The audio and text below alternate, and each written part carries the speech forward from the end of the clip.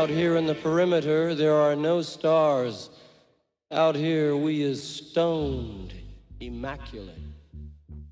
Hello and welcome. This is the C86 show. I'm David Eastaugh. As you know, we love special guests. This week it's going to be the turn of the saxophonist. It's the one and only Larry Stabbins, who I spoke to very recently to find out more about life, love and poetry. Was in various, lots of bands, including, especially the 80s world that we're particularly interested in, Weekend and also then Working Week, but has played with a phenomenal amount of other musicians, bands, etc., etc., dating back to the 60s, and is currently going to be making more music this year, 2023. Anyway, this is the interview, so after several minutes of interesting but casual chat, we get down to that exciting subject that was the early formative years and a musical awakening that might happen, or happened. Anyway, Larry, it's over to you. Yeah, but in my case, it was jazz. Being a saxophone player, the whole history of saxophone is American jazz, really. Yes. My father had been a professional musician. He actually ran a band in a hotel in Weston-super-Mare throughout the 30s. And when I was a small child, he took me to see lots of the great jazz greats when I was like 10, 12 years old, things like that. So, I mean, it's probably going off the subject for a bit for your program, but I bought a record called Africa Brass by John Coltrane when I was 12. And that really was my major sort of first big epiphany. Yes. And I was already playing in a sort of mainstream band at that time. So I listened to that over and over again and played along with it. And I vividly remember playing it with this mainstream band who were all like in their early 20s, and I was just 12 or 13. And I got to remember playing a solo on it, which I thought was great. I thought, wow, I'm getting somewhere now. Yes. And as soon as I finished, the band leader came over and said, "Don't you ever do anything like that again." They stopped asking me. So that was the first one. But all through the 60s, I mean, because I started playing very early, and through the late 60s, I was playing in soul bands all the time. So I grew to love Junior Walker and King Curtis and the whole sort of Motown explosion that happened in the 60s, really. Yes. You were the ideal age. Just going back slightly, so your parents were obviously, and they obviously grew up and went through both wars, didn't they? Were they particularly musical? Did they have that kind of massive influence on your life? Oh, my father did, yes. He started playing trumpet in Salvation Army bands in the 20s when he was a teenager. And then by the 30s, as I said, he was running his own bands in Weston-super-Mare and had a sort of 9-piece band in a hotel for about 10 years. And my mother was a school teacher, and she played the piano. Right. My God. I actually did my first ever paid gig when I was 12 in my father's dance band. So from then on, I was always playing in dance bands, and probably far too much. Wasn't very good for my schoolwork, I'm afraid. No, but obviously it's had a massive effect. Did you get into things? Did your father? Did he ever take you, or did he go to the Battle of Booley, this kind of famous kind of jazz festival where there was a fight broke out between the sort of new jazz people and the. Right. I do remember hearing about that because went with the trad jazz people and the modernists in the 50s. Yes, the Battle of Booley. Yes. Yeah, I mean, I was only like 8, 9, 10 at that point, so I didn't really take a lot of notice. No. I did back a bilk, I must admit, but I soon went off that when I discovered modern jazz. Yes. So were you at all influenced by the kind of the beat generation? Did they, people Absolutely. Yeah.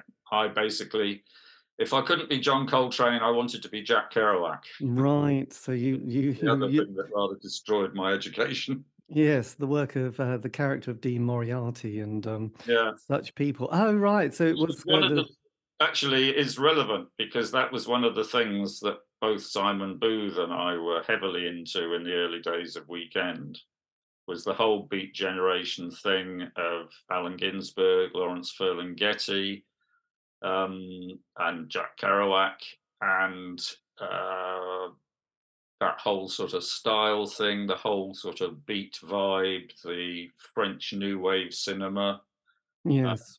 um, all that sort of thing, which was quite a big influence on Weekend, really, when we started. Yes. Did you get into bebop then? Because I know with Kerouac, he often talks about it. Because I remember getting, on the road and then sort of being very excited and mesmerized by all these names he sort of put in the book, and then trying to sort of, get the records, which were often from a record library and listening. And it was quite hard work. It wasn't the sort of thing that I was very I had to pretend to like it. I was in that, you go through that phase in life often, don't you, where you want to feel cool and groovy. So did you get into bebop kind of jazz and that kind of style and Callaway? No, not really. I didn't because as I said, I started playing very young. When I went up to big school, there was a jazz club, and they were all sort of doing A levels. But I got introduced to Thelonious Monk and Ornette Coleman and Cecil Taylor and people like that. So I actually thought bebop was really old fashioned. And of course, this was the start of the 60s, where any music more than about 2 years old was really out of date and old fashioned. So I never really got into bebop very much. It seemed like old man's music to me. So I'm Yes. much more interested in the sort of the freer end of jazz. But I also did like I don't know. I mean, I really got into Miles Davis and later Stan Getz and people like that. Yes. Well, I remember, A Love Supreme, I went, the yes, I can get into that. Kind of Blue, really good. I really struggle with Bitches Brew actually, because that was a bit too much. Did you sort of manage to digest all those kind of artists and major works at that period? Well, I tried to, yeah. It's what you do when you're a teenager, isn't it? And you're trying to learn your craft, yeah. I mean, Kind of Blue was obviously a huge record, and that was because I started playing with Keith Tippett in 1966, Right. and we were both heavily into Kind of Blue. And there was also a Stan Getz album called Focus that we played a lot. Um, that was the sort of, I don't know, it was the sort of mod end of culture at the time as well. Yes, absolutely. At that stage, you were almost the perfect age to sort of experience the sort of the 60s counterculture. Did that also come into your life by sort of 65, 67? Yeah, you were right the right age, weren't you, to sort of be experience this kind of exciting new form of psychedelic music and all these classic rock bands from the sort of West Coast as well as London? Yeah, well, I was. I moved up to London in 1967, but as it happened, I was then playing in soul bands. So I did actually go to places like I can't remember the name of the clubs now, but the places where Soft Machine and Pink Floyd were playing a bit. Oh, so you went to the UFO club, Joe Boyd's UFO That's right. club? Yeah, yeah. And you didn't by any chance go to the Ali Pali in 1967 to see the 14-hour Technicolor Dream with Pink Floyd and Arthur Brown and No, no. that slightly did. I was playing Sam and Dave and James Brown at the time. Right, so you So were there was a definitely bit of a culture shock, a culture clash there, I suppose. yes. And did you leave school at 16? Yeah. And that was it? And was it you were just gonna do music and that was the only thing that was in your life? Yeah, well, in those days in Bristol, there were lots of resident bands in the ballrooms, quite big bands, 10, 12-piece band with big brass sections. So I went straight from school at 16 straight into the local Mecca band. Yes, absolutely. And Western Supermare, I always sort of get Oh, well, I excited. come from Bristol. This was Bristol, not Weston-super-Mare. That's where my father comes from. Oh, right. I just remember. I think we went to a Pontins or Butlins there when the very early 70s. It was it all seemed very exciting. So when the 60s happened, came to an end more than happened. And you were at that sort of kind of next decade and you'd been doing your soul bands. What then happens for you in the 70s? How do you navigate this next period? In 1970, I was working in the resident band at the Top Rank Ballroom in Bristol. Um, I'd actually spent the winter in Beirut playing in a soul band in a cabaret club, playing again James Brown mainly. I was Yes. working in the top rank ballroom, and I got a call from Keith Tippett, who was forming a big band, which was Centipede, 50-piece big band, which got bigger and bigger and bigger. So that had Robert Wyatt in it from Soft Machine, Bob Fripp from King Crimson, Zoot Money. He just married Julie Tippett. Sorry, he just got married to what who had been Julie Driscoll. Yes. So suddenly everything took off then, and we started doing lots of gigs, and I got to know nearly all the London jazz scene, really, all of it very quickly. My God, you did. Yes, they were the heavy hitters, weren't they, of the time? Absolutely, It yeah. was there was nothing frivolous about this music, was it? No, not, no. It was quite, yeah, it was quite hardcore. Yeah. I mean, it was a huge band, an amazing experience, really. And how long did that last for? I think it probably lasted for about 3 or 4 years. I mean, we didn't do a lot of gigs because it was very expensive having a band of 50 people. Um, and the first couple of gigs I did, I think they actually chartered a plane for us God, that's to amazing. go to Bordeaux. That was one of the first gigs, and then we did several days in on a festival in Amsterdam. But yeah, it was amazing times, and there was an amazing lineup of musicians in it. So this is set. Is it Septem? No. What's the Septober album? Energy. Yes, Septober Energy. Yeah. September Energy. Yes. Worth. Is it worth checking out and tracking down? Oh, I think so. Yeah, it has become quite a classic, I think. Yes. So as the sort of decade was progressing, obviously, the UK was going through their political strife and endless kind of problems in the government and various other bits and pieces and paranoia. There was a lot of poverty at that stage as well. And then there was like the birth of heavy metal a bit, and then prog rock and glam rock and various other things. How did you then navigate that next period up to sort of the mid 70s? I was mainly working doing function bands, nightclubs, and pop sessions in the daytime. Yes. And what sort of people were you sort of doing sessions for? Um, I don't know. I can't remember because one of the things that made me stop doing it was that I got tired of turning up at the studio and being given a piece of paper to play, and then at the end of the session, someone would say, "Well, who's this for?" Like working on a conveyor belt. Yes, I did actually do a complete album. Well, I think I played on most of a Tyrannosaurus Rex album, but I don't really remember very much about it, and I wasn't right. really my sort of thing. So Because I think I did an interview last year with a guy. I think is his name Henry Lothar. Henry Lowther, Yes. trumpet player, Pardon? Henry Yes, Lowther. that's the one. And Oh, right, yeah, he'd played with people like I think he played at Woodstock actually, but he yeah, also he did.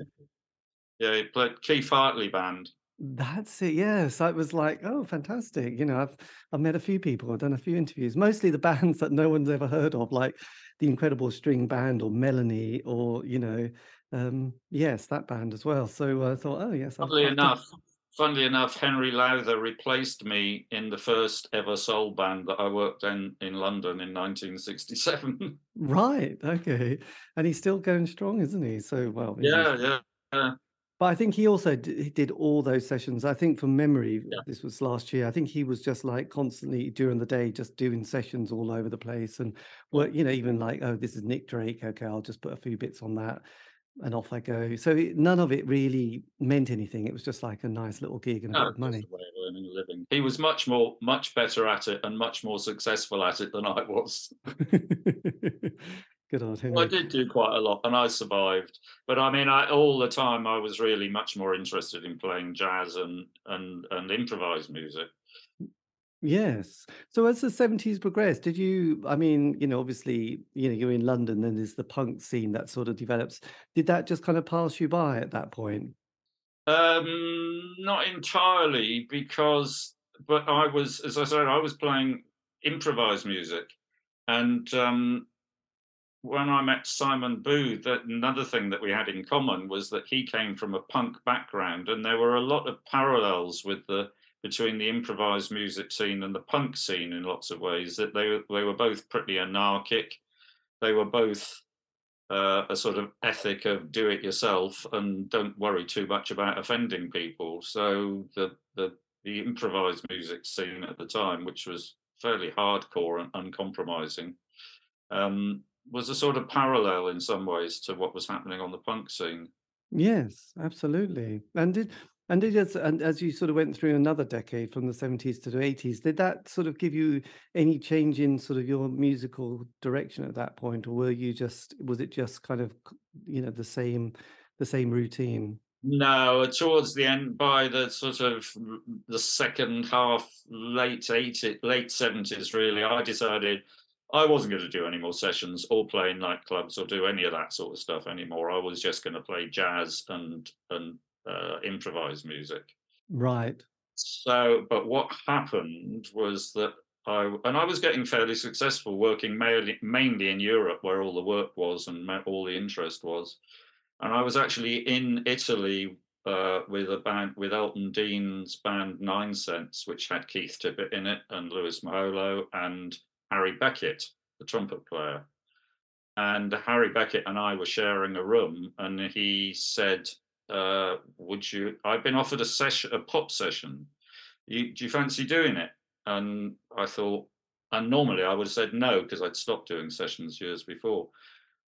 But because it was coming through Harry Beckett, who I'd known for a long time, who I really respected, and I found that he had been given the lead to do it by Robert Wyatt, I also knew from Centipede. So I thought, oh, Yes. well, this sounds interesting.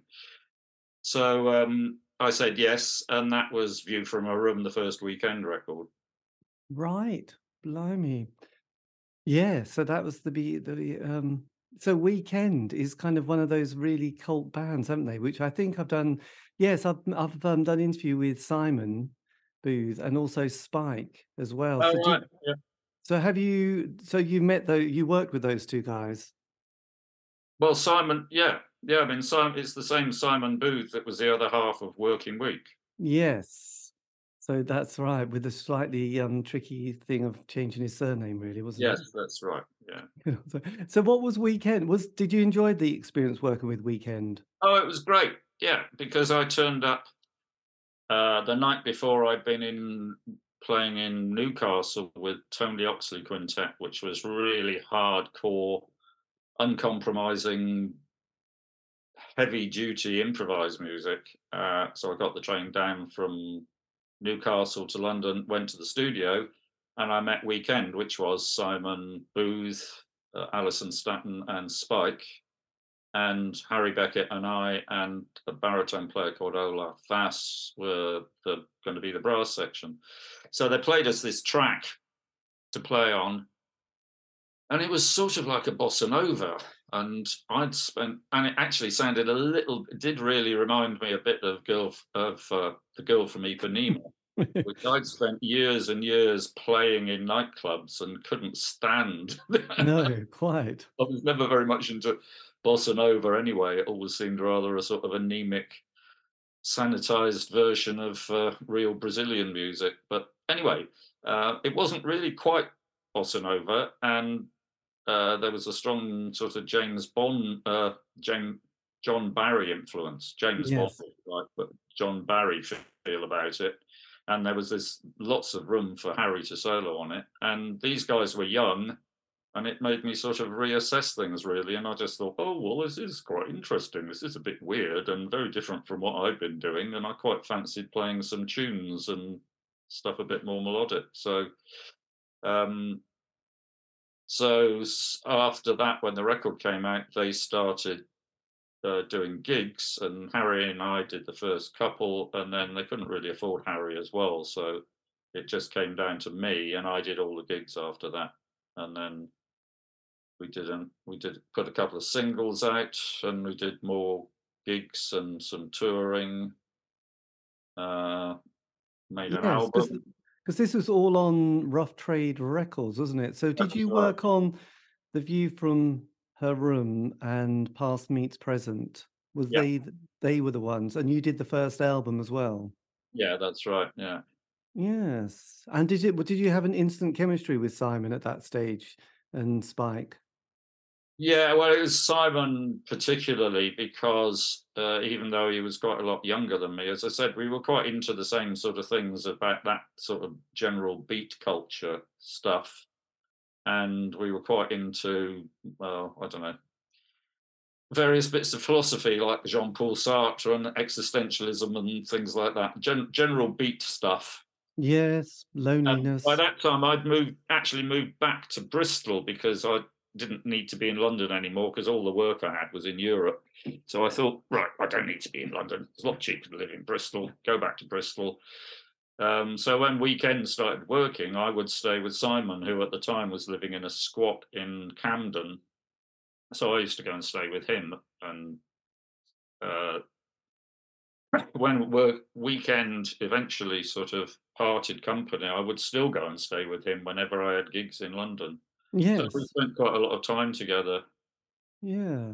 Did you at that stage, I mean, there would been this sort of there'd been a slight I suppose there'd been the Blitz Club, but there's also, the Robin Miller, the producer who Yeah. started working and creating quite a soundtrack for that sort of period of the early 80s.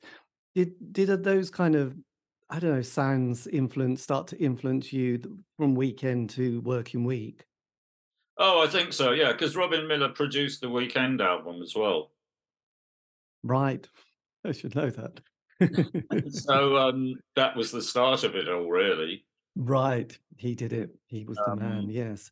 So just then so when Working Week started, this was kind of 83, which is a great year for music, and a great decade as well. Did you sort of, have Alison as the vocalist at that stage from no, Weekend? no, no. We did. What actually happened? Just a bit of a long, random story. This, but for, what the last sort of tour that Weekend did, some bright spark in a booking agency somewhere or other decided it would be really good if Weekend did a tour of a 2 or 3 week tour of France with a band called the Virgin Prunes, who were a sort of Irish goth punk band Yes, that must have been an interesting who book. were heavily into cross dressing and candelabras and a bit of sort of reaction Sculpt. against Catholicism. And we did a tour with them in France, and they had their audience, and we had ours, and their audience hated us, and our audience hated them. And I think that finished Alison off, to be honest. uh, Oh god, what a didn't strange lineup. it was really weird. A couple of the gigs were really, I mean, we played one of the big venues in Paris, and it was their audience, and it was really quite scary. Um, but then the last night of the gig, it was our audience on a council estate in Nancy, and afterwards I spoke to them, and they said, "Oh, that was really scary," because it had been the weekend audience. Yes, So not long after that, Alison decided she didn't really want to sing anymore. I and think that we was did. I can't remember whether that was before or last. We did an album with Keith Tippett playing piano live at Ronnie Scott's right. because I was sort of I just because Keith was one of my old mates, and we just thought it'd be nice as we were doing Ronnie's to do a sort of final thing with him playing the piano. So that was the last weekend record. Yes. And Then sorry, carry on. And then I said, and that was the end of the weekend. So then with Alison deciding to go and it was just you and Simon, then how do you navigate that next bit of the band? Did you then at that stage get the name and think, right, we're on a mission here for the next period?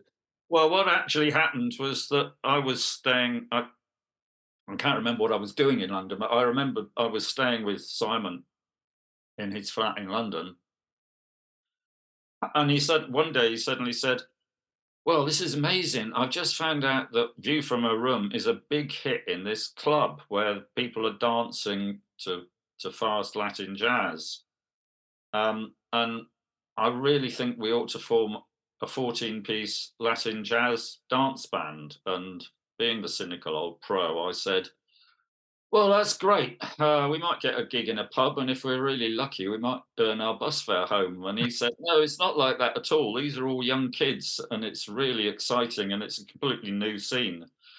So he took me there, and it was the jazz room at the Electric Ballroom, and Paul Murphy was DJing, and it was packed with mainly 18 to 20-year-olds, very mixed audience, and everybody was dancing to fast Latin jazz.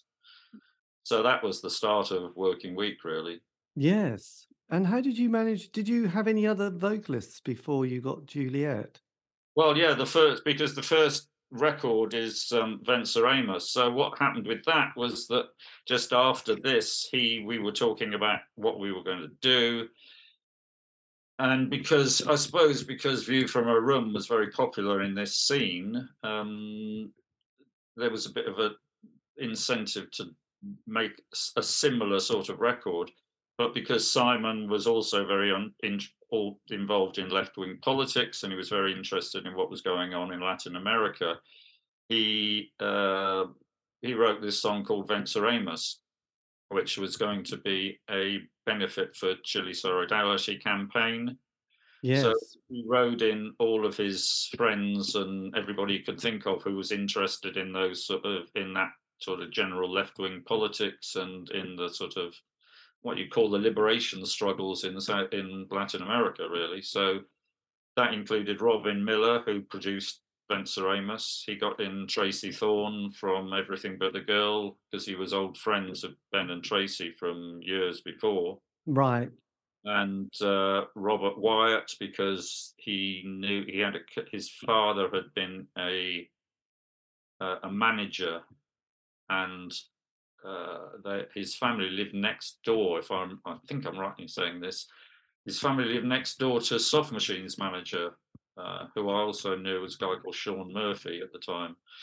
So he got in touch with Robert Wyatt, which is originally how he came to ask Harry Beckett and I to do the first weekend session. So Yes. uh, and we sort of got a whole band together to do it. No one got paid. Um, but then there were some that dragged on a little bit because there were some contractual difficulties. But when Vencer Amos came out, it was really popular. Um, so then we did another record. So after that, we did another record with I got Julie Tippett in, who had been Julie Driscoll because she was an Hmm. old mine as the next singer. And we were going to have a band with a fairly sort of floating lineup. The idea was that it was like a bit of a community sort of project, really. But obviously, the tough realities of economics and the way the showbiz works meant that that became less and less practical as things went on. Yes. And had you been sort of slightly? I know it's funny you mentioned the benefit gigs because I think everybody had one of those or two of those posters in their kitchen or hallway. Some sort Yeah. of. It was of its time, which yes, if only we'd archived them all now. But yeah, it was quite something. Had you sort of started to see that kind of scene that people like Sade had sort of developed, and started to feel quite excited that there was an audience for what you wanted to do? Well, yes, but I mean, but the girl, and I mean, I'm not sure about everything but the girl, but definitely Simon Booth introduced Sade to Robert Miller. That's how she came to record with him. Right. So we all knew each other. Um,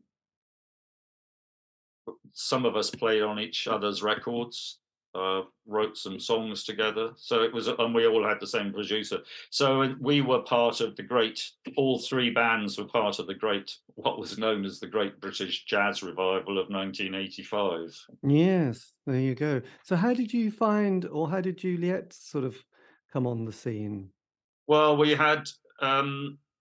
When we started, after we'd signed to Virgin, we did really need to get a regular singer. So we tried out.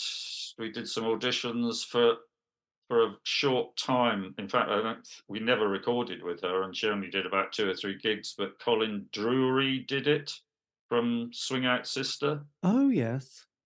but we only that didn't really work out. I think she only did maybe 2, 3 gigs.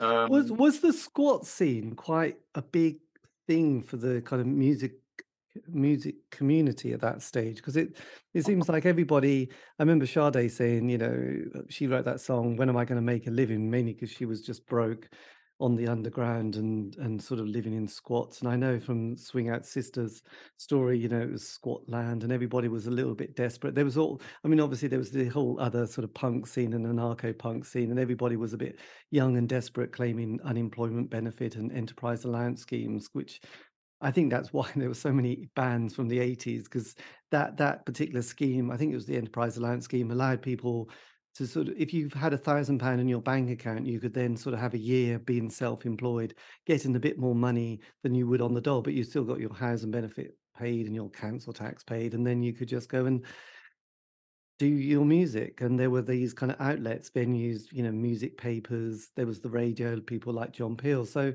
it did sort of help that creative scene at that time, didn't it? yeah, well, there was yeah. I mean, things were quite rough at the beginning of the 80s, and there were a lot of people living in squats. I mean, there was a big housing problem in London for younger people. It had been pretty difficult at the end of the 70s, and yeah, lots of musicians were surviving on social security, really. Yes. And I just wondered if that kind of desperation and also that sense of community where you really kind of got to bump into each other helped sort of make the scene a little bit more electric than it Oh, might have. certainly. Yeah, it definitely did. Yeah, there was a lot of sort of cross fertilization amongst the sort of young musicians in that sort of period in the early 80s. Yes, and also during that period we had Thatcher in '79, and then there was the Falkland War, then there was the miners', crisis, and then there was Greenham Commons. So there was a lot of kind of like we all thought we were going to die, didn't we, at that stage, or society was going to fall apart, or we were just going to, I don't know. It was annihilation was in the air at the time. Well, yes, but yeah, but there was also the sort of left wing politics in general were really um, were very. It was a lot more common in those days. Yes. Well, I Um, think a bit later on we had the Red Wedge movement, didn't we? yeah. Which also sort of helped get people quite excited. So Well, it was actually it was all a big reaction against Thatcherism yes, and because there easily. was the minor, all the miners' strike. I mean, Working Week and Working Week were involved in nearly all of those benefits. I mean, we used to meet Alexei Sale everywhere on a benefit. um, Yes. I mean, we did. In fact, one of the bizarre things that happened was that we did. There was a huge benefit for the miners at the festival hall in London, and because someone in the Labour Party had come across Venceremos, which means we will win. Mhm. So they decided that we should close the show. Wham were the main artists, and they packed the place. But we closed the show, and we actually had. Let me God, um, I'll have to think of their names. We had Arthur Scargill and Ken Livingstone on stage with us playing tambourines while we played Venceremos at the end of this benefit for the miners. Nice. It's a lovely image. And you got to sort of, have Wham supporting you, which is even better. So, Well, no, I'm not sure they were supporting us. They were definitely the big draw. yeah, so there's nothing like an anthem though, isn't it? Did Paul Weller also, because he was going through the Style Council period and he was getting to a lot more of a jazz sound. Was he also hovering around sort of trying to get into your vibe? I Well, I hesitate to put it that way, but he was actually there at the gig that Ronnie Scott's that we did when Keith Tippett played and we recorded that album. And it wasn't long after that that he did the Style Council album with the picture, which I've forgotten the name of now, which is a gorgeous album, the one with the picture of the Eiffel Tower on it. I think Yes. there was some cross fertilization going on there. Yeah. Yes, I think we I've always, and we did some of the Red Wedge tour. I mean, I think I've always loved Paul Weller's music. I think he's a fantastic musician. Yeah, and there was like, was it Martin Kemp, the guy called Junior, Jimmy Somerville? Oh, Junior, yeah, He was all there. There was, yeah. yes, members of the Specials, I think. Was it Jerry Dammers was there as well, Yeah. wasn't he? It was quite a lineup, it was quite. So did you get on the bus and go around doing it, or did you just do the occasional gig? We did. We were when that big the first when the big Red Wedge tour was happening. We were actually on tour in Europe. We just did the last 3 or 4 gigs. I can't remember which ones they were, but I remember doing Liverpool. I think we did Sheffield. We did the last one in London as well. I remember doing that. That's Yes, 4 gigs. amazing. So when did you manage to get signed to Virgin for the first album? Did you have a bidding war at that stage for your sort of music? Yeah, I suppose we did. Yeah, I mean, after the success of um, Venture Amos, there was quite a lot of interest. We were definitely, um, yeah, we were definitely quite cool for a while in London. Yes, absolutely. I mean, the album, I got it with the 12-inch as well, which was all very exciting. Did that session come together really well? And you had obviously Robin Miller producing. Did you get all the material well sort of demoed before you went and recorded it?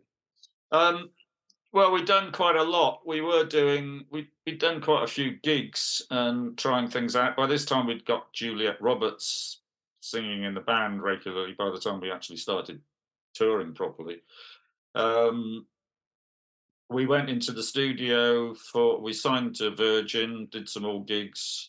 Oh, how did you get Juliet? Did you say have you mentioned that? How did she come? Simon, I think we put another advert in after Corin Drury. I think we just put another advert in Melody Maker with no name, just said, band needs singer.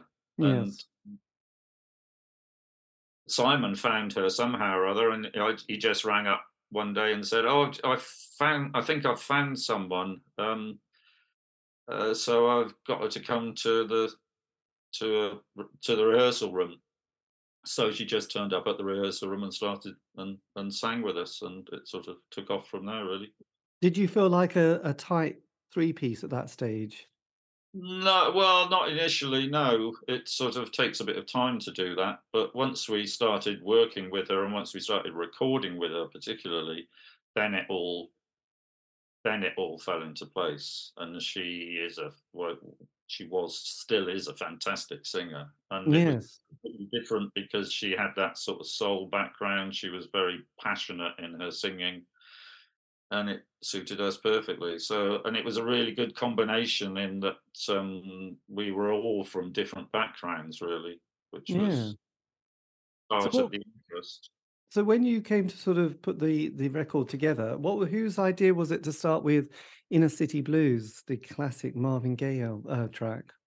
Well, it's quite a long time ago now. I can't probably remember exactly all the details, but as I remember it, we got some music written. We went into the studio and recorded it, and we went in for, I can't remember how long now, but we recorded a batch of stuff. And when we played it to Virgin, they had to listen to it and they said, "Well, this is all great, but we'd like you to do some more." Um, and we had some various things that we wanted to change in the band. So halfway through that record, we changed the band almost completely and went back in again with a different band. And it was Simon's idea to do Inner City Blues. Marvin Gaye had been very successful not long before that with Sexual Healing and a couple of Yes. other big records in at that point in the 80s. Um, and so it was Simon's idea to come up with Inner City Blues and do a completely different version of it. Yes, absolutely. Yeah, no, So, it's and it was again one of those sort of cross fertilization things because we started talking about how to do it, and I said, and he said, we should put we should have lots of brass on it. So it was my idea. I didn't actually write the arrangement for that. It was the only thing that I didn't write the brass for, but I wanted to do something. I didn't feel confident enough to write a big brass arrangement at the time, so we got a guy called, I think it was Nick Ingham, did it, and I said, I want to do. I want you to do an Oliver Nelson arrangement of this. And Oliver Nelson was a very famous American jazz saxophone player who was also a fantastic writer and arranger. So that's why we had that quite complicated and quite difficult, actually. arrangement. Yes, absolutely. But a great opening. But then my favourite song, Sweet Nothing, how did that sort of come about? Was that much more of a band collaboration at that stage? No, no. I mean, the in the initial day, I mean, it's very difficult when you start writing with someone to remember who wrote what, and people tend to get very sort of parochial about bits that they wrote and bits that he Mm, all that sort of thing. Sweet Nothing was Simon. I yes. helped nail down the melody and I did the arrangement, but the lyrics for that and really the strength of the melody and the idea of the song was Simon completely. And one of Yes. the things I love about that song, particularly now that Simon has gone, is that to me, it completely summed up his philosophy of life. There's some lovely lines in there, like, there's no easy life. There's no easy way to a new life, my friend. Sometimes you have to feel the pain, pick yourself up and start over again. Have faith in yourself, believe in yourself. And that really sort of summed him up for me because he was indomitable. Yes. Yeah, God, it was fantastic. And then, I mean, I won't go through the whole album because you'll probably go, can't remember the next lot. But yes, Who's Fooling Who? Can you remember how that one sort of came about? Oh, well, that was to do with the jazz dance scene. That was one of mine. I mean, Yes. obviously, I mean, Simon wrote some of the lyrics for that, and we wrote it, together. But it was like that. That one was sort of three quarters me. I wrote all the music, did the arrangement, Yes. And obviously being one of wrote those the people lyrics who together. who who loved the Smiths and also the work of the Carpenters and Joy Division, romantic melancholia was always my go-to thing. Thought I'd Never See You Again was another one of those kind of heartbreak songs. Was that another collaboration or was that mostly Simon? No, that was mostly me. Right. My God, you really pulled that one out of your soul. Yeah. I mean, again, Simon I suppose we wrote the lyrics together for that, but it was my idea. I probably wrote most of those lyrics, but there are bits of it that he wrote as well. Yes. And also it was quite a long track. Were you sort of happy to play with sort of the form rather than thinking this needs to be another single from the album? Oh no, no, that was the idea. I mean, I think it was partly naivety on my part that you could do long, complicated tracks like that with lots of changing sections. But I was interested in doing sort of complicated brass parts. And one of the amazing things was that when we got to Virgin, we found that particularly Simon Draper and Mark Cooper, who were looking after us, were incredibly supportive and would let us do pretty much anything that we wanted and pay for it. Yes. I think that was the first single, wasn't it, released? I Never Thought I'd See You Again. No, the very first Inner City Blues was the very first one, and then Sweet Nothing, both of Right. which did really well. And then the third single off that album was Thought I'd Never See You Again. Yes. God, it's such a strong album. The album, it finishes with No Cure, No Pay. This is one that's credited to you solely. Can you remember how you sort of came with this one? Well, it was partly because there was such a big Latin jazz dance scene around at the time, and that was one of my first attempts to write um, something along those lines. Really, it wasn't the sort of fast Latin jazz that they danced to, but it was just I think it was one of the first tunes I wrote. So I didn't really start writing till Simon encouraged me in Weekend. We started doing some writing together, and it was entirely down to him encouraging me to write. So I Yes. started doing Working Week. I think, actually, no, Stella Marina was one of the first things that I wrote. And then probably No Cure, No Pay after that. Yes. What was it like sort of then once that album came out? Did you tour it much at that stage? Oh yeah, no, the whole um, 1985, the whole summer we were on tour, and mainly in Europe. Right. There you go. And then obviously the tricky second album. What was the sort of mood like with the band at that stage, the three of you? Oh, it was great. No, it was really good. We were riding a wave, really. I mean, Yes. summer of '85 had been amazing. We did. I mean, one. Uh, it's relevant because it's relevant to um, my thing about getting our bus fare home. But in the July of 1985, about 18 months after this conversation where he'd said, let's form a Latin jazz band, and I said we might get our bus fare, we had a fantastic weekend where we did a live show on German TV. Then we flew to Vienna for the jazz festival. The following night we did Montreux Jazz Festival, and the following day we did the final winding up of the London County Council concert in Hyde Park. And it was just an amazing weekend. And as we were flying into Vienna, to play on the Vienna Jazz Festival, which was a George Wein American Jazz Festival. We were the only European band playing on that festival. Every touring American artist was doing that gig. As we Yes.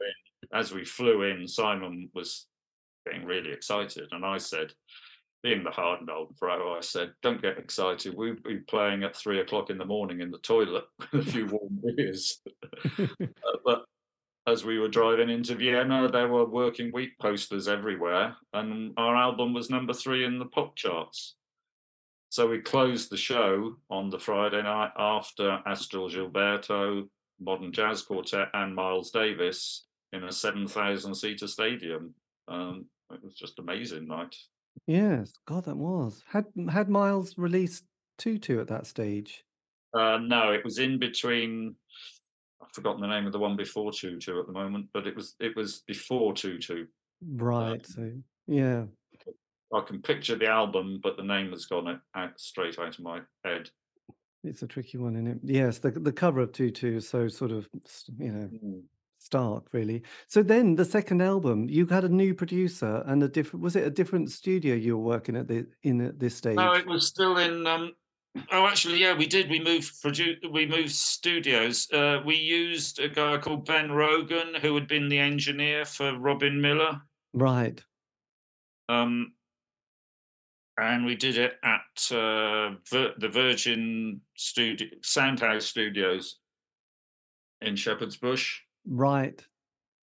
The Um, and we were still, and again, we were working really heavily in Europe. By that time, we'd actually probably were spending too much time in Europe, really, because we sort of started to lose our British audience in lots of ways. But we were, it's a bit bizarre, really, because I was far better known in Europe as a jazz player than I was in Britain, and it was the same with Working Week. When they really took to us in all the German-speaking countries in Italy, and so we spent more and more time there. Yes, absolutely. And did you sort of sit down and have a think of what you want how you wanted the second album to be? Yeah, it's always, I mean, because the first one was pretty successful. It's always difficult to do a follow-up, but what you tend to do is more or less the same thing, but change it very slightly. So there were, trying to think how much change there was on it now. There's a lot more collaboration on the songwriting, isn't there? Yeah, by that time we decided that actually whoever wrote anything, because it was difficult to, it was obviously complicated, sort of deciding who'd written what, which and who was going to be credited for it. We decided from after the first album that everything would be co-credited, no matter who wrote it. Right. So that's what after from that point onwards, everything is credited to both of us. Yes. And then you also open them with another cover, don't you, with the Don Van Fleet. Yeah, that So was my idea. I was always a the big Beefheart fan. right. So that was your sort of let's do a Captain Beefheart. Yeah. What period Beefheart was that?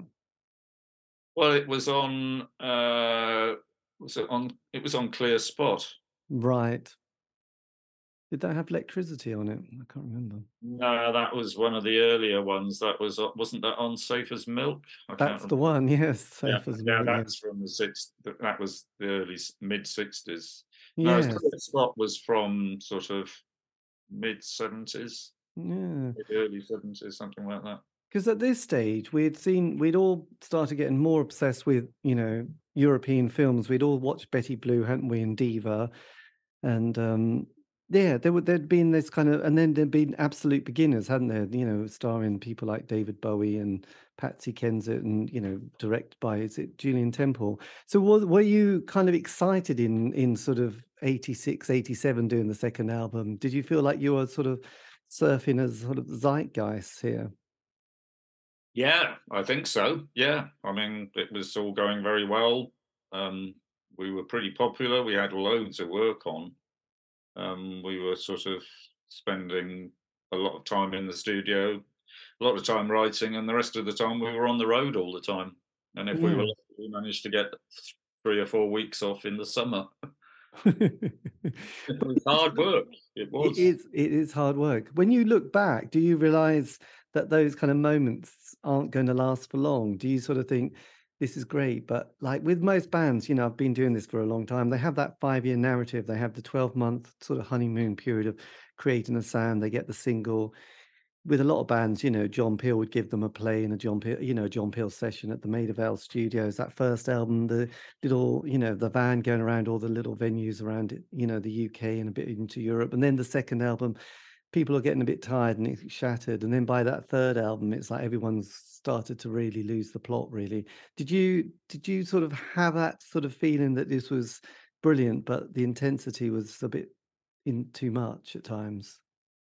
Yeah, it was certainly very intense for a while.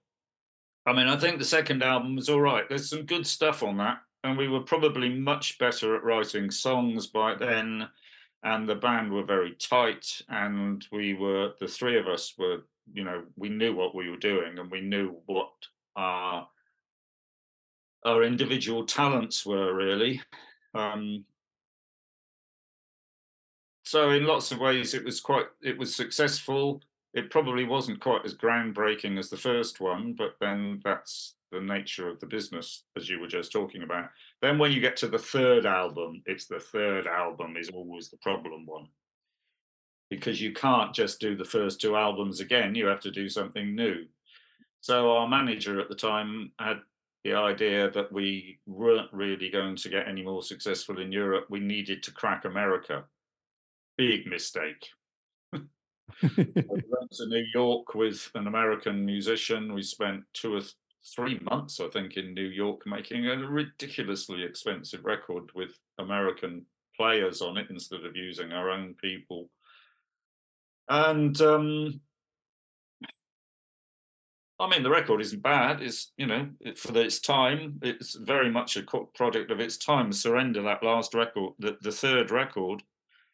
Juliet was fantastic on it, and we had some really good musicians. And that was our effort to crack America. And what Yes. happened was after that, after we'd done the record, we went in to see Virgin were just starting a new label, the Virgin label in America, and the guy who was running the label came in to see us at Virgin in London, and he was a black American guy, Afro-American black guy, and he said, "We're not going to put it out because you haven't got a hope in hell in America. Two white guys and a black woman, no one is going to play your record. The white stations won't play it because they won't play it because there's a black woman singer, and the black stations won't play it because it's two white guys and a black guy. Blimey. There you go. That was a bit of a But, difficult atmosphere. yeah, So what was the outcome? Did you just Juliet left. right? Did I you think she could see that her future probably was more on the sort of. I mean, this was at the R&B music in America was very successful. There was a band called um,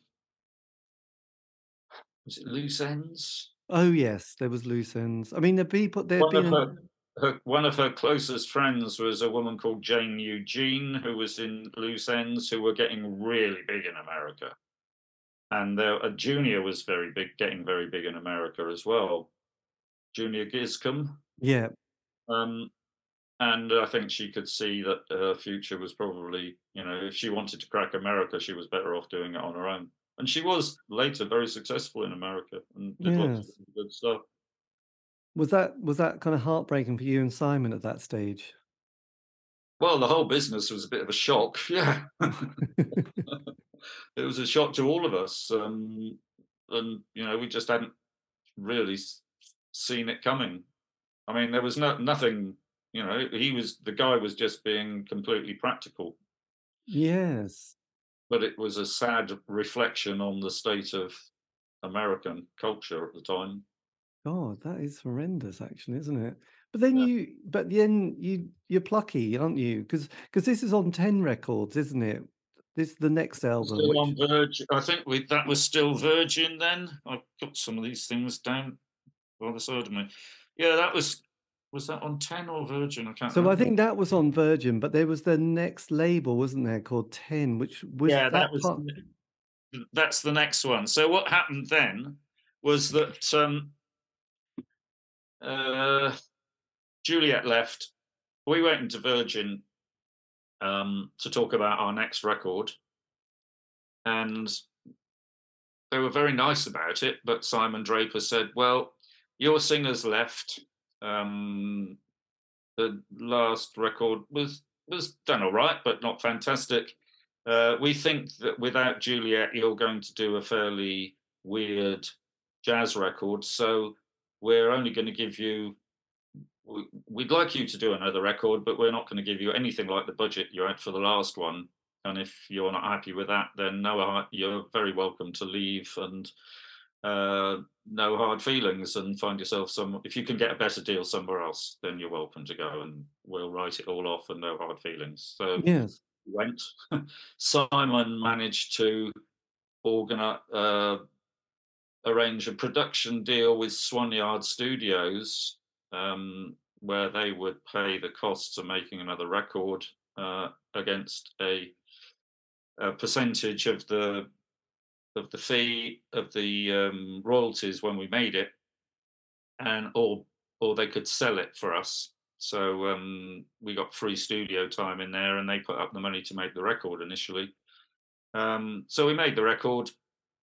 I got Julie Tippett in again, Nee Driscoll to sing on it, and we got most of our old crew in, and some of the younger up and coming people like Alfie Robinson's on it. The new sort of young black crowd of jazz musicians that were coming up at the time. Yes. Um, so, actually, no, it's mainly Orpheus. I mean, when we did the gigs, we had all sorts of people on it, but Lem Sesse's on it.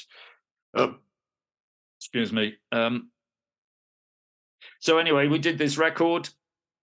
Played it sent it off to German Virgin, which was our best territory. They really liked it. They sent it back to Virgin in London, and so we got a phone call then immediately from Virgin in London saying, "Okay, we made a terrible mistake. We want to re-sign you."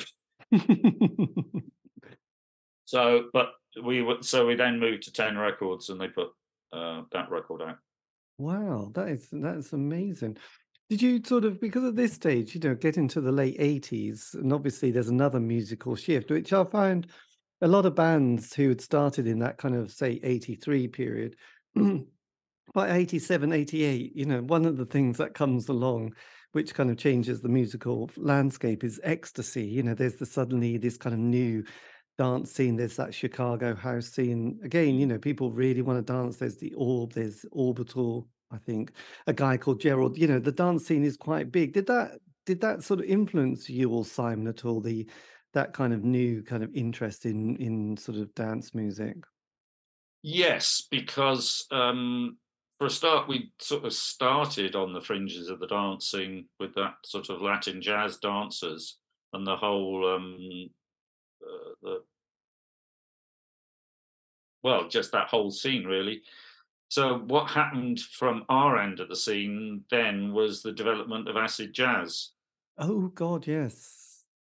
which Simon was heavily involved in. I wasn't so much because uh, I was a bit skeptical about some of it or the way it developed later on. But And what about Soul to Soul? Because we were all, well, Soul to Soul came out at the same time, yeah. So the final record that we did was very much loads of sampling.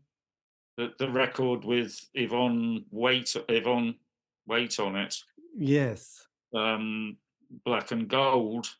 That was very much out of that scene, and it was sort of on the fringes of the acid jazz scene, really. And it was very much dance music.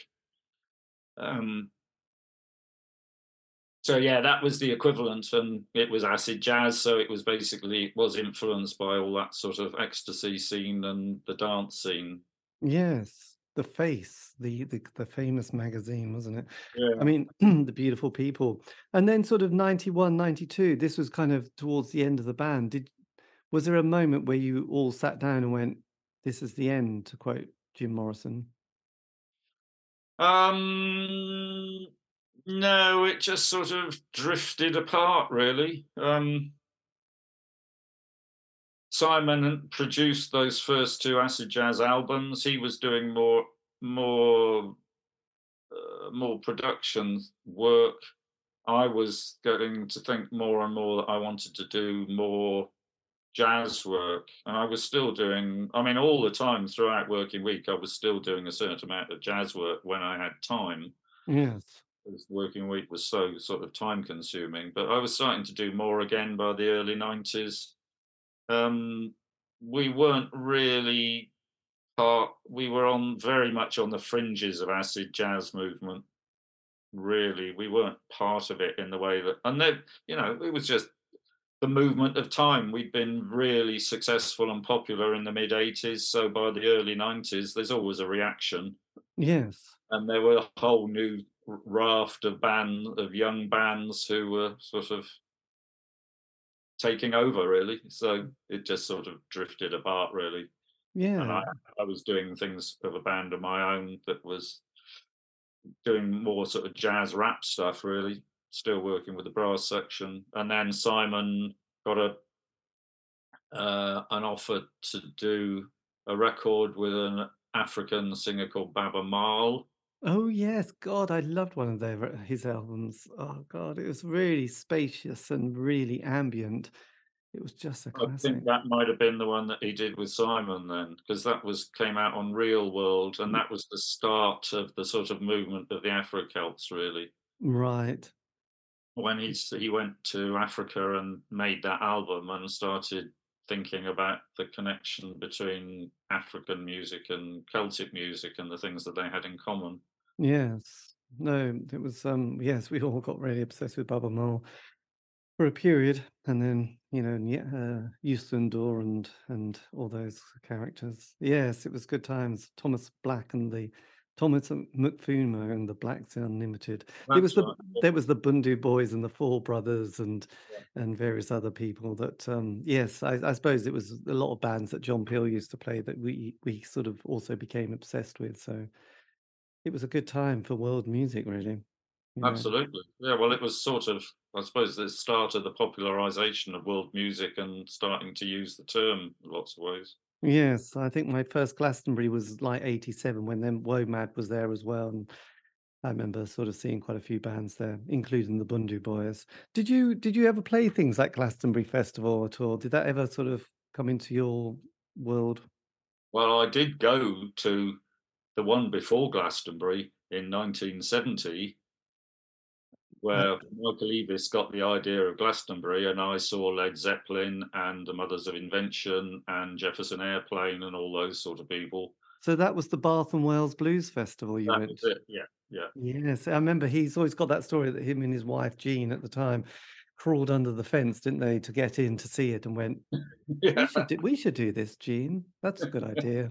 Michael, I'm sure he'll So be I did go to that. Yes, and then but Working Week did it in 1985. yes, I bet Robert Cray was there as well, wasn't he? He was always I there's can't remember. I remember we went on before the Style Council. I remember that, and it was one of the mud years. And I did it again later with. Oh, that was the other thing that started happening in the early '90s was that I started doing. I did a record with a rapper. Well, I found a young guy in from Bath who was a rapper called Kelvin Swaby, who is right. now the lead singer of the Heavy. Okay, the heavy. Absolutely huge in America. Oh, So he did a record with me as a rapper called MC Black.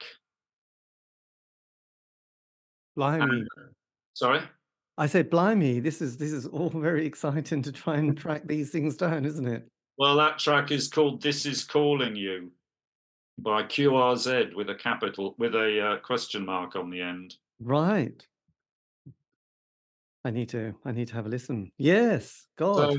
I have other connections coming up because I'd known Adrian Utley, the guitar player in Portishead, for some years, and we started doing some gigs together with uh, Kelvin, myself, and what later became the Portishead rhythm section. So it was Adrian Utley, Jim Barr, Clive Deemer, and John Baggott, and myself and Adrian Utley, and Kelvin Swaby. So we actually played Glastonbury in about 91 or 92, I think. Right. That could be one of the hot years, actually, couldn't it? I seem to Yeah, it was. Yeah, it was a good year. I remember it was getting very dusty. It was probably a lot of action at the fence because I think that's when the fence used to get knocked down straight away. I don't think they That's even. right. That was one of those problematic years, if I remember rightly. I think there was one where there was a big fight between the security and some drug dealers from Bristol, and it all got a bit messy. Mm. Vans were being burnt out. It's of its time. It was a bit like Mad Max, We the festivals in those days had a bit of an edge, didn't they, to them? So then, sort of the 90s. Then, did you keep that connection with the rhythm section? Of Portishead. No, because not long after that, Portishead really took off. I dropped out of music for a few years, and I didn't really do very much through the sort of mid '90s. You're I got right. fired and stopped and went off, and I went back to university to make up for leaving school at 16. In fact, Nice. What did you go and study? philosophy. Right. That was a nice break. Did that help? Oh yeah, no, it was great. Yeah, no, I went Yes. to King's College in London and did a philosophy degree. Oh, that must have been nice. And That's then, a do you shame. then when do you pick up the sax again? Later '90s, and then sort of later '90s into the 2000s. I started playing again. I did quite a bit of work with a band uh, playing Robert Wyatt music. Mm. Did you ever Um, play? Did you ever play that track called Pigs? It was a classic he no, did called "There's Pigs." It was a very ambient piece. It was very haunting. no, we didn't do that, but we did quite a lot of his better known things. Julie Tippett was in the band as well. It was basically run by Annie Whitehead, and funnily enough, The brass section was the first ever Working Week brass section, which was Harry Beckett, Annie Whitehead, and myself. Right. There's a very nice video from the BBC, which is still on YouTube, actually, of Robert Wyatt. I think it's called a Testament. They did a special on him, and we played live in the studio. So I was doing that. I was doing more. I did quite a lot of more improvised music again. I played in Jerry Dammer's big band, the Spatial AKA, his big Right. orchestra. And then I did a couple of things of my own as well. Eventually I did a record called Stoneface, which again was Adrian Utley and Jim Barr played on, uh, which was on True Thoughts, which was marketed as psychedelic hip hop, which probably makes some sort of sense. Heavily sampled, lots of electronics, lots of overdubs. What was the late True Thoughts? Was True that Thoughts label. who ran that label? Well, it's still going. It's Bonobos was on it. Is still on it. Quantic Soul was on it. They're based in Brighton. It's a sort of indie. I don't know how to describe it really. Indie soul ambient sort of stuff. My God, that is very ambient, isn't it? Yes, I can see their lineup is quite eclectic, isn't it? Really, Yeah. and amazing. There's just so much music. So then you did, yes. Then did Transcendental come out soon after that? Yeah, that after that, I decided I didn't really want to work with computers anymore. I wanted to do a jazz record to go back to my roots. So I did. Basically I nicked the rhythm section from Jerry Dammer's Spatial AK Orchestra, which at the time was Zoe Rahman and Carl Rashid Abel on bass and Pat Illingworth on drums and Spry, the percussion player who I'd known from years before because he played in Galliano. Right. So you came across that scene is kind of bubbling away, isn't it, in the background? Yeah. God, that's a lot of music. So was that the last album you did, or did you bring another album out after that? No, that's the last album I did because again, I decided I need a break. I've had enough from this. So I actually dropped out of music for the last 10 years. I've just started again. Have you? Yeah. And what was lockdown? How did you sort of navigate the lockdown period? Was that a time for yes, sorting out your archives, or did you get a bit tempted with music? Well, no, actually, what happened was I decided I need a break. I've had enough. I've been playing since I was 12. I'm not going to do this anymore. So I bought a small boat, let my house, and went and lived on my boat. And spent 10 years sailing around the North Atlantic, basically. Wow, that is serious. Was this with you and your partner or on your Yeah, own? yeah, just me and my wife. Yeah. My God. And how did that affect you? How did you sort of yes, what was the impact on your life? Well, it's completely different because it's very cheap to live. You don't have to pay any council tax. You don't have a car. You don't have a phone. Well, you have a mobile phone, I suppose, but Yes. And and then it doesn't cost you very much, and you can move around a lot, and you don't have very much contact with other people. I suppose a lot of the time. yes, my But God. we did a lot of traveling. We went to the Caribbean and we went to the Arctic. We spent 3 months in the Arctic. Did you have a big boat? I know it's No, no, not very big. 37 feet. yes, my God. You must have a lot of confidence being on the water then. I suppose so. Yeah. I don't know. It's sort of thing that Well, yeah. so then this year then, have you got plans for sort of potentially releasing some new material? Yeah. Yeah. I will be. I'm writing at the moment. I'm basically um, just getting back into playing again. I've been doing mainly improvised music gigs at the moment, but I am writing. There's a possibility that I'm still in quite close touch with Adrian Utley. There's a possibility of doing something with him and a few other things. Yes, blimey. I So you've prefer talking about them after I've done them, really. Yeah, no, I'm the same. It's like whenever I say I'm going to do, something, yeah, it's like it almost is the curse, isn't it? Really.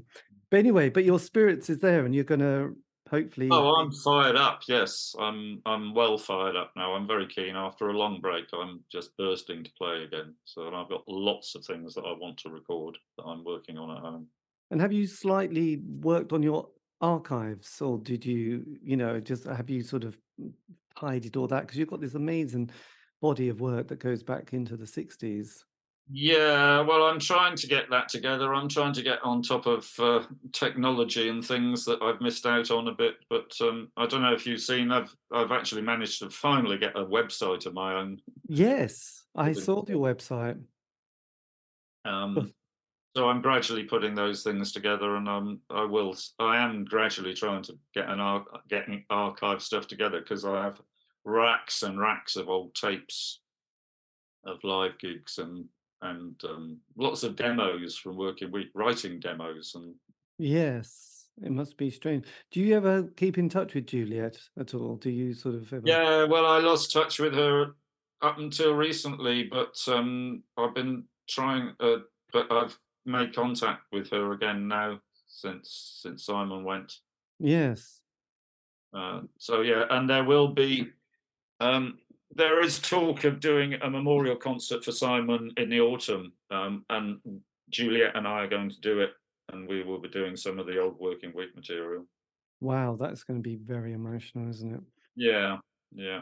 But yes. Well, look, thank you ever so much for giving me the time for this. This has been amazing. And like I said, I've got such fond memories of the band, and it was a nice like counterpoint to the world of indie pop and listen to the Smiths and all these kind of 3-minute little tracks that John Peel used to play. But like I said, I was obsessed with John Peel. So, early sort of rap music, that world of Mantronics, electronic music, and then, people like the Bundu Boys and all those kind of bands that he used to play, his Bulgarian folk music and all that kind of stuff. It was good. It was a great education, wasn't it, really? So it was good stuff. We were Yes, I lucky. grew up listening to John Peel, really, because he was also one of the first people that really championed the soft machine. Yes. Was that the Perfume Garden you used to listen to? Yeah, this would have been end of the '60s and into the '70s, I suppose. Nice. Yes, he loved his Captain Beefheart. That was certainly one Yeah. of his favourites, Don Van Fleet. Anyway, look, I'll let you go. But Great. thank you ever so much again for this. This has been amazing and lovely to caught up. And if you want, I can always send you the link to this and you can always put it on your website. Right. Yeah, please do. I Yeah. will. Okay. Thanks a lot. And thank your wife for setting it up. Okay. Take Thanks. care. Cheers. Bye-bye. Bye. And that, dear listener, is the end of the interview. I'm sure you guessed that. That was me in conversation with the saxophonist Larry Stabbins. If you want to find out any more information, I have put a link to his website in the notes below. This has been the C86 Show, David East. So if you want to contact me, you can on Facebook, Twitter, Instagram. Just do C86 Show. All these have been archived. You can find those on Spotify, iTunes, Podbean. It's true.